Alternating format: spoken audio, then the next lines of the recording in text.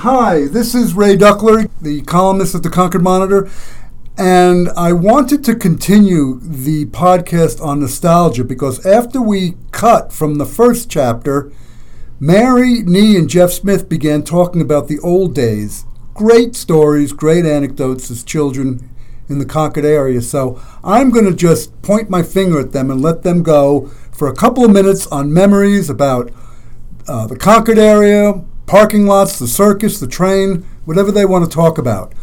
You got it. Well, I think, Jeff pointed to me, I think to get it started is back in the 50s, we could just leave the house in the morning and not come back for the rest of the day, and our parents really never even knew where we were. They just figured we were at somebody's house. We got on our Schwinn bikes and we drove around. We went to the playgrounds and came back when that horn blew. Was it a train horn? It was the 5 o'clock. It was a 5 o'clock horn that came on. That was at the fire station on Warren Street. It would go off at either 8 or 8:30 a.m. Yep. and it would go off again at 5 o'clock at night. I'm not quite sure what it signified, but it used to. 5 o'clock horn. Kids knew. Oh, get on the bikes. Time to go home for supper. And that's how we get home. That's how our parents knew that we'd be home real soon. Yeah. And I just want to see if you'll speculate or just address, you don't think kids can do that or will do that today? And why? If not, why? I don't get it. I don't think it's so much the kids won't do that. The kids are really pretty responsible. You know, they have their cell phones now, so they don't need that 5 o'clock horn to let them know. And parents keep tabs on their kids a little much better than they did with us. Yeah, absolutely, because they want to know where they are. You know, after school, give me a call, let me know where you're going to be, who you're going to be with. You know, I have grandkids, so I know how that works with my own children. And it's a different world. It's a totally different world that the kids nowadays live in than we did back in the 50s. Different world, Jeff? It sure is. If you drive around town now, you'll see kids playing at Keach Playground, Keach Park up on the Heights, and you might see some kids playing some basketball at Fletcher Murphy down on South Street.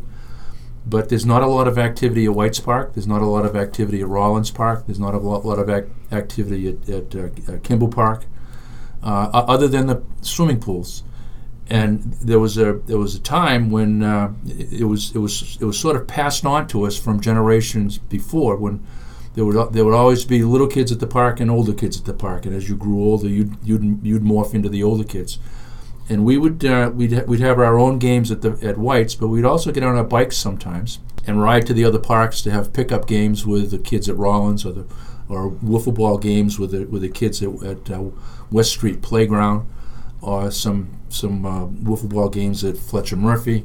We'd even have some wiffle ball games in the back of Alosa's Market down on South Main Street, where Frankie Alosa, who most everybody knows, would line out the baseball field with some Tide or Oxidol soap from his father's store.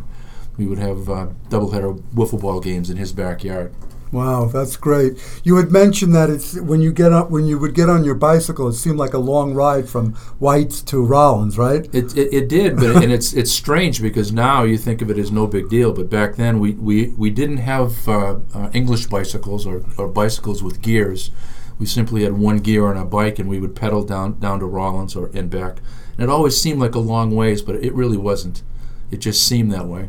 And we would also gain friendships with kids. So by the time we were in junior high school, which is now middle school, we'd already know the kids from Rollins or West Street or Kimball Playground.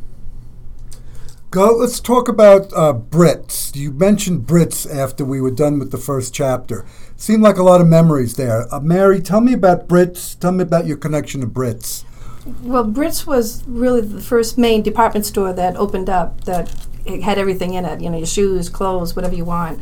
And I believe I had mentioned that Polly Susan opened up a little branch over there so you could leave with bakery goods.